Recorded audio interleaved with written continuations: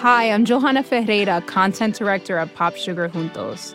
Juntos is all about celebrating Latinx culture, pride, our many intersectional identities, and joy. Thanks to support from Prime, there's so much to get into over at Juntos this month. From conversations with the Latinx minds behind our favorite new movies and resurrected TV shows, to thoughtful celebrity commentary and exclusive interviews with some of the biggest Latin music artists today. And it doesn't stop there. Get more of the music, movies, and shopping you love on Prime. Whatever you're into, it's on Prime. Visit Amazon.com/Prime to get more of whatever you're into, from streaming to shopping. And get all of our latest coverage at popsugar.com/juntos. Con amor, Johanna. The Cut. The Cut. The Cut. The Cut. The Cut. In April 2014, sitting at a blue felt table at the Grand Casino Remo in Italy, Victoria Coren was one of two final players of the European Poker Tour. Vicky once again really taking her time in one of these huge moments just to make sure she has the situation assessed correctly. This was the second time Vicky found herself at the final table of a major poker tournament. Oh boy! 2 pair for Vicky. Vicky had 2 pair, with a pair of queens and a pair of jacks. Stop it. While Giacomo Fondaro, the only player between her and a multi-million-dollar pot, had a pair of aces. This is not a time where you want to make a rookie mistake, realize the guy's got more chips, or it's not your turn to act. She's just kind of overthinking everything right now. Vicky had the winning hand, but she didn't know that. And Giacomo was betting like he did. I think he's going to be shoving. They bet and raised each other through each card flop until Giacomo went all in, and then He shoves! And Vicky calls! Vicky called Giacomo's bet. What a sweat! And so they revealed their cards to each other. With one card left to flop, that flop would determine the winner. Just an unreal tense moment right now. Giacomo Fondaro needs an ace, king, 10 or 7. The last card flopped. It's a brick! It's a brick! Vicky had won the 2014 European Poker Tournament. Vicky Coren has done it! In post-tournament interviews, Victoria confessed that she didn't think she would win, that she was a natural pessimist. She had set her sights on 8th place, then 6th place, then 5th place, then 3rd. But somehow her pessimism didn't affect her game. Even to the last moment, the last hand of the tournament, when Giacomo's aggressive all-in bet might have scared others off. I recognized the look of shock on Victoria's face. It was utter disbelief. The look of someone who didn't have faith that she would come out on top, and yet by some alchemy of skill, sweat, and fate, there she was. I've made that face a few times in my life too. Like each time I've won an award, or landed a job, or even when people I consider way out of my league match with me on Tinder. Trying to win anything is a mindfuck if you think about it. You put yourself out there and hope for the best, but prepare for the worst. I want to believe that I'm qualified and capable and totally deserving. I must be a shoo-in. But I also need to protect my heart from disappointment if reality strikes and I lose. But could it be that getting caught up in what I want to happen and what I'm afraid might happen is actually messing me up? Is it possible that getting in my head like that might actually prevent me from getting what I want? Turns out, yeah, we do get in our own way. And poker can help. To build this skill set that I think women are actually rarely exposed to, raising the stakes, negotiating, strategizing, understanding risk, capital allocation. I feel very strongly that poker is very much a vehicle for the skills to predict success in work and in life, right? Melanie Weissner is a professional poker player who I met when I heard about this program at Northwestern University's Kellogg School of Management and an organization called Poker Power. That's POWHER. POW! Her! The idea is to teach women poker strategies as real-life tools. Now, I'll be honest here, because at first the idea of teaching female business school students poker in order to win at life just sounded too finance bro for comfort. And part of it is definitely getting that kind of girl boss, you can do it, queen energy. But it turns out that Melanie's poker-forward approach to life is so much deeper and more emotional than I could ever imagined. Poker puts you in situations where you have to struggle with yourself because these situations come up over and over and over and over again. And, you're playing a card game, but you can very easily tell oh, I've been in situations like this before. This is modeling something I've done in real life. Poker is a card game, but it's also a mental sport, a show of psychological gymnastics, probabilities, and risk. It's betting on how you read people, how you can control yourself so you can't be read. It's math and it's performance and it's chance. It's up to the player to make the best out of it. And from the very beginning, Melanie was hooked. Did you immediately start gambling with money, or did you start with like Monopoly money and trying to get more comfortable with it? It's funny. I actually got into poker when I was younger, when I was maybe 17 or 18. My younger brother had been playing online when he was 16, and he had won an absurd amount of money. And it was this very classic brother-sister thing where I thought, well, if he can do it, I can do it. And that's how I got started, and sort of played in these little dorm games in college and got my feet wet. And I just totally fell in love. Okay, so what was your first big win? Like the first win when you were still an amateur, but you're like, whoa, like I could do something with this. My friends and I ran a game in our dorm. I think it was one of these small stakes games I'm telling you about, like 10 cent, 25 cent poker. And I had a great night once, and I won like $300. And I remember the next day I bought that Motorola Razr phone, and I was just like, this is what I want. I want to play poker, and I want to win, and I want this to be how I make money. But to make that money, first she had to learn how to play the game, emotionally, mentally, and literally. In poker, the person with the most information wins. So the better you are at taking all of this mess and noise and picking out the right pieces from it, which is life, right? So we're told that poker is a game of chance, but really it's not. It's a skill game that has an element of chance. Mm-hmm. Can you explain that a little bit? What does that mean? The whole idea of poker is that you don't know what I have and I don't know what you have. So we're operating under this information asymmetry, this lack of information. But whoever can get the most information, whether I'm using your betting patterns, whether I'm reading your face, whether I'm understanding how you're feeling about a specific moment, maybe I remember something you did in the past that makes it more likely you're going to do something else in the future. So it's a game about who has the best information when nobody has perfect information. But poker is a game. It's a competitive game where you're fixated across somebody, like you're in opposition to somebody else. It's a win-lose game. Mm-hmm. And to apply that to life, is that how you see the world? The answer is yes and no, because in poker situations you can't both win. One of you is gonna win and one of you is gonna lose. However, the person that loses is often going to come away with greater experience to mold themselves into a better player than the person who's winning. And that's why I would always kind of seek these better players to play when I was coming up, because that's what I wanted. I was willing to pay that price to have that lesson. If you're already beating somebody, then you're not necessarily learning something new from that or improving your game. You're executing a strategy and you kind of expect to beat that player, but you give that opportunity now to the other player to make themselves better. So losing is a chance to learn. Not in that toxic positivity, get back on the horse sort of way, but really, truly, every time you lose, you learn what not to do next time. Lose enough, and eventually you'll see exactly how to win. So in the same vein, while in the game of poker and also just in life, you got to know when to fold them. Folding to me feels like a failure. Like when I play, I'm just like, oh, I hate this. Like, do you get that feeling still, or have you learned to accept folding as part of life in poker and in your life? It's never going to be as fun to fold. But once you realize that that's a competitive element as well, that recognizing when you have to walk away from a decision, that a relationship decision, a business decision, anything like that, recognizing those spots and becoming comfortable with them. And that's one of the greatest lessons poker has taught me, and not falling into this sunk cost fallacy. Oh, I've invested so much, I must see it through. So you start to become aware of these cognitive traps. You're trying to make the best decision every time you play, every time you make a decision, period, in life.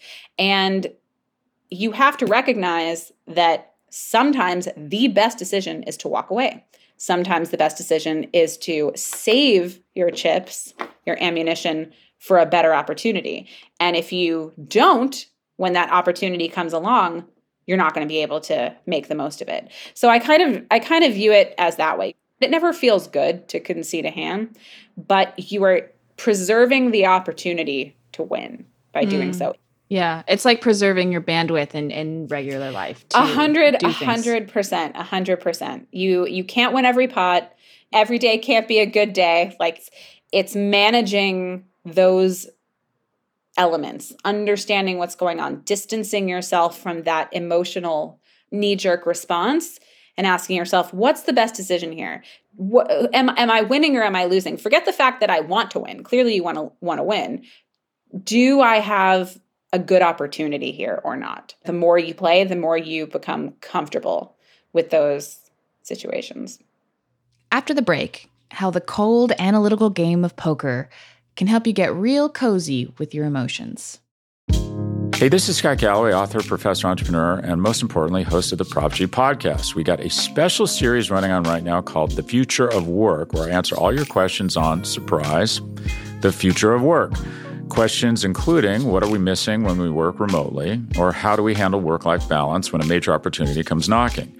From the provocative to the technical, we're offering insights you won't want to miss. So tune in to The Future of Work, a Prop G Pod special sponsored by Canva. You can find it on the Prop G Pod wherever you get your podcasts.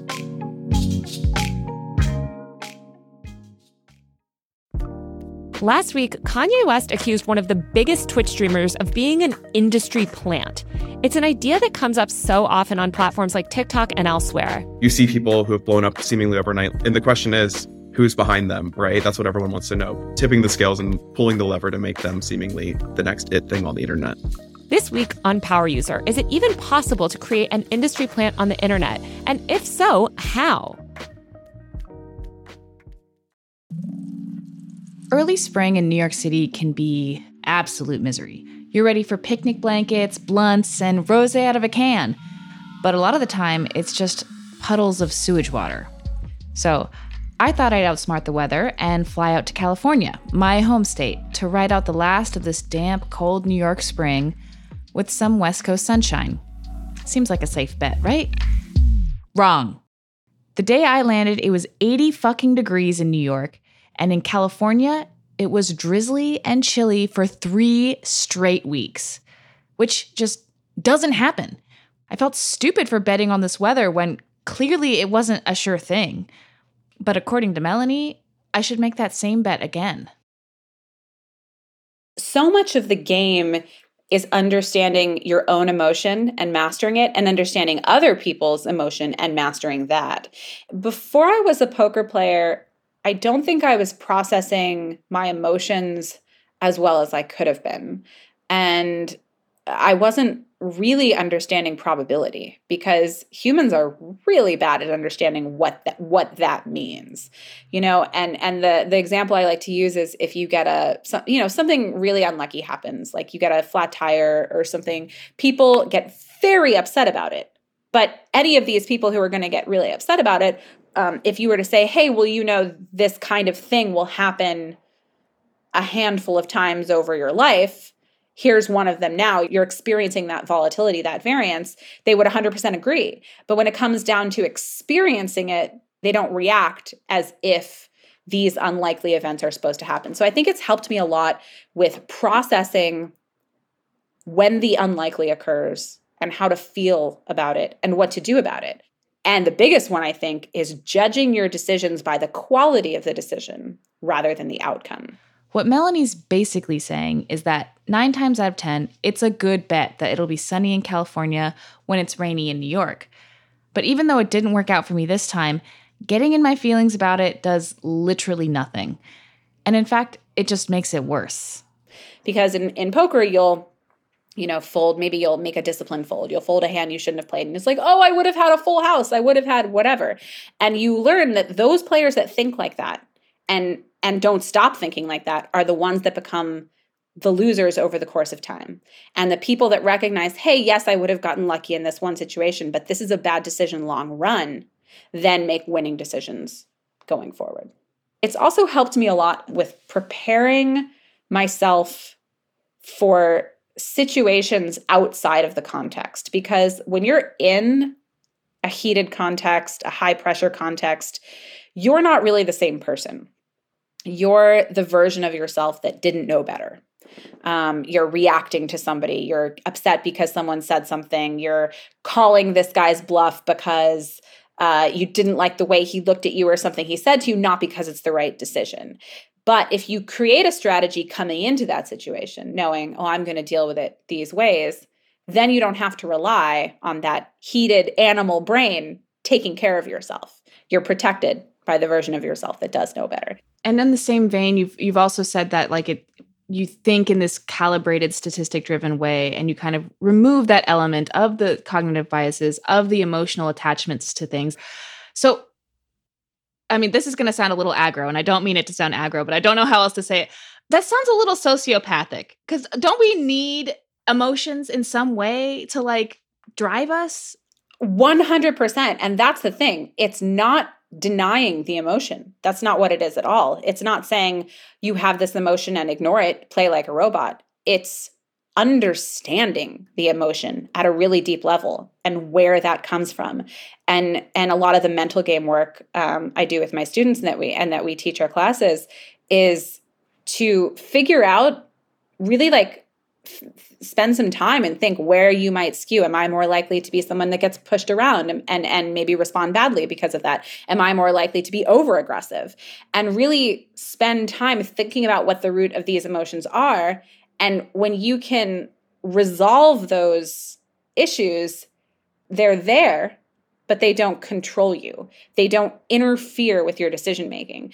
And you also want to be really attuned to other people's emotions at the table, because that will tell you a ton. So it's not about suppressing emotions at all. It's about understanding them and not giving emotions an irrational chance at overriding whatever the best decision is. So in your life, do you feel like you're just are you just like cool as a cucumber all the time? Like, are you level-headed? Like nothing can rock you? Like, because it seems like you would just be amazingly good at processing your own feelings and being like, well, shit, somebody broke into my car, but that's the tax of living in wherever. Or, like, does nothing rock you? No, I definitely wouldn't say that. I actually just think I'm a lot more thoughtful about my emotions. You can either play today with the students, or you can just put in the code and watch them play in the app. It's up to you. Great. I think we're going to play, right, Parker? Not well, but yeah. Excellent. Last week on a gray Wednesday evening, Parker and I actually did the workshop. Okay, perfect.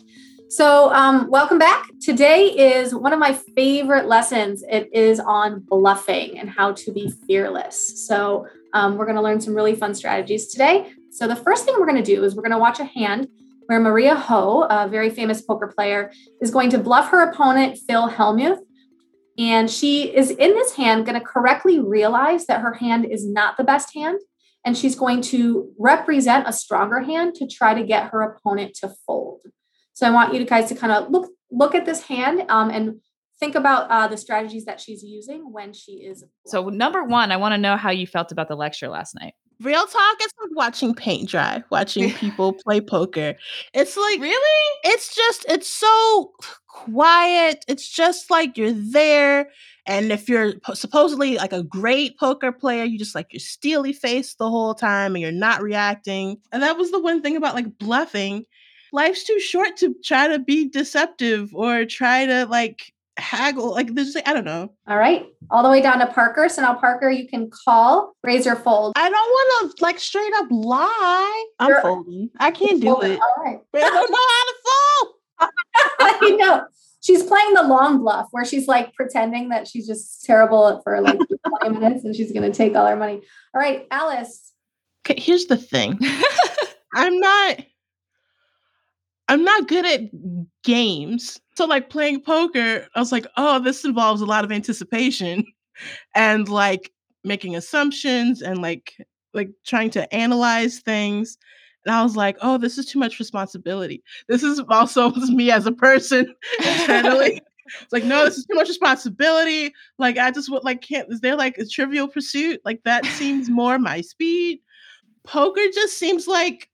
Because you don't like uncertainty and risk. There's no risk there. It's whether or not you know the information or not. Hey, living day to day is already a risk. Why am I adding things to it? That's the point, Parker. That's the whole point of this program is like living life is already a risk. So learn how to do it better. And bluffing is also important for your table image, right? Like a good player really needs to keep her opponent guessing at every betting round. And people won't be guessing at all if they know that you have a good hand every time that you bet. And so the goal of bluffing is to make your... But okay, here's also a thing about just me and just like perception.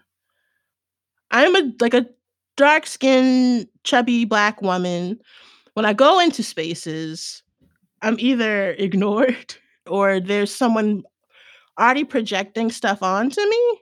So I feel like bluffing is unnecessary because people are already projecting stuff onto me. So even when I'm cheerful or I'm like giggly, that is a pleasant surprise to them. Mm-hmm. So trying to bluff is just putting a hat on a hat. That's a beautiful way of saying it. I mean, poker seems like fun for a very specific group of people. Yeah. I'm not like a type A person. Hmm. I'm a kid with social anxiety. So like, yeah, it seems like anyone with social anxiety would not do well in poker. No, I was like, we're good at we're like a person with social anxiety is good at scanning a room like Terminator and just seeing like who seems like a threat and who doesn't, like who will be nice and who will be mean. But isn't that kind of like reading people's tells? Like she did talk about that a little bit. Like, right, but I can do that. But like, I don't want to have like a card game in the mix with all of that. I mean, it's a lot. It's a real heavy-handed metaphor for life. I mean, yes, it is a very heavy-handed metaphor. It's a very heavy-handed metaphor. You like to learn your lessons directly and not through metaphors. Yes, like I just break it down for me. Are you gonna make me cry or are you not? Poker seems fine if it's what you want to do. Like I'm not going to yuck someone's yum. But honestly, I could take it or leave it because it's like I grew up playing spades, and it's like spades is a team sport. Like you have a partner and you communicate, and your job is to just make sure that you don't screw them over. And you get your pairs and you try to you make your bid and you try to get your bid right and get your pairs together. And so I'm also I'm not terrible at spades. I am a competent player of spades. But there is a partnership to it where there's a mental back and forth between each people. Poker is the solitary thing where you have to kind of psychologically try to psych people out by yourself, and you're trying to figure out how they're there's too many variables that are out of everyone's control. But wouldn't it be better if you had a partner who can scan the room and tell you who is gonna be a jerk? And then you can if I could whisper, if there was a version of poker where I could just whisper in your ear and just be like, the guy in the flashy hat and hoodie that is called Hellmouth doesn't have a fucking thing, and he's mean. We're going to ignore him, and you play your cards and you win. Isn't that nice? So you want to cheat? That's not cheating. That's looking out for each other. It's called a partnership, Jasmine. Okay, so then what is a better partnership game? Like one where we can go into it and learn the lessons that we need to learn from it as partners. Like a card game? Yeah. Is it spades? Is that it the is spades? Should we redo this episode with spades? If you want to listen, if you want to go to North Avenue and hang out with my cousins Chunky and Eric and let them yell at you for an evening while they drink clamato juice with Hennessy. Like, that sounds amazing. It's a game that brings people together. I feel like poker just tears people apart. Poker is the Monopoly of card games. It is. So if you win at Monopoly, you win, like, yeah, you win at life and you're the richest dude, but everybody hates you. And if you win at poker, yeah, like, you're the greatest poker player, but everybody hates you because you have the pot and you manipulated everybody into getting the pot. Yeah. But at least in spades, when everybody hates you, you have your partner. That's what I'm here for, to be like, you know, we've got each other. Like, we'll be okay. The Cut is produced by me, Jasmine Aguilera, along with B.A. Parker, Skylar Swenson, and Noor Bouzidi. Edited by Kelly Prime. Our executive editors are Hannah Rosen, Stella Bugby, and Nishat Kurwa. Mixed by Alex Higgins. Special thanks to Brianne Wilhelmy, Melanie Weissner, Dr. Victoria Medbeck, Sarah Steffen, Kaina England, Tammy Endeman, Northwestern University's Kellogg School of Management, and Poker Power.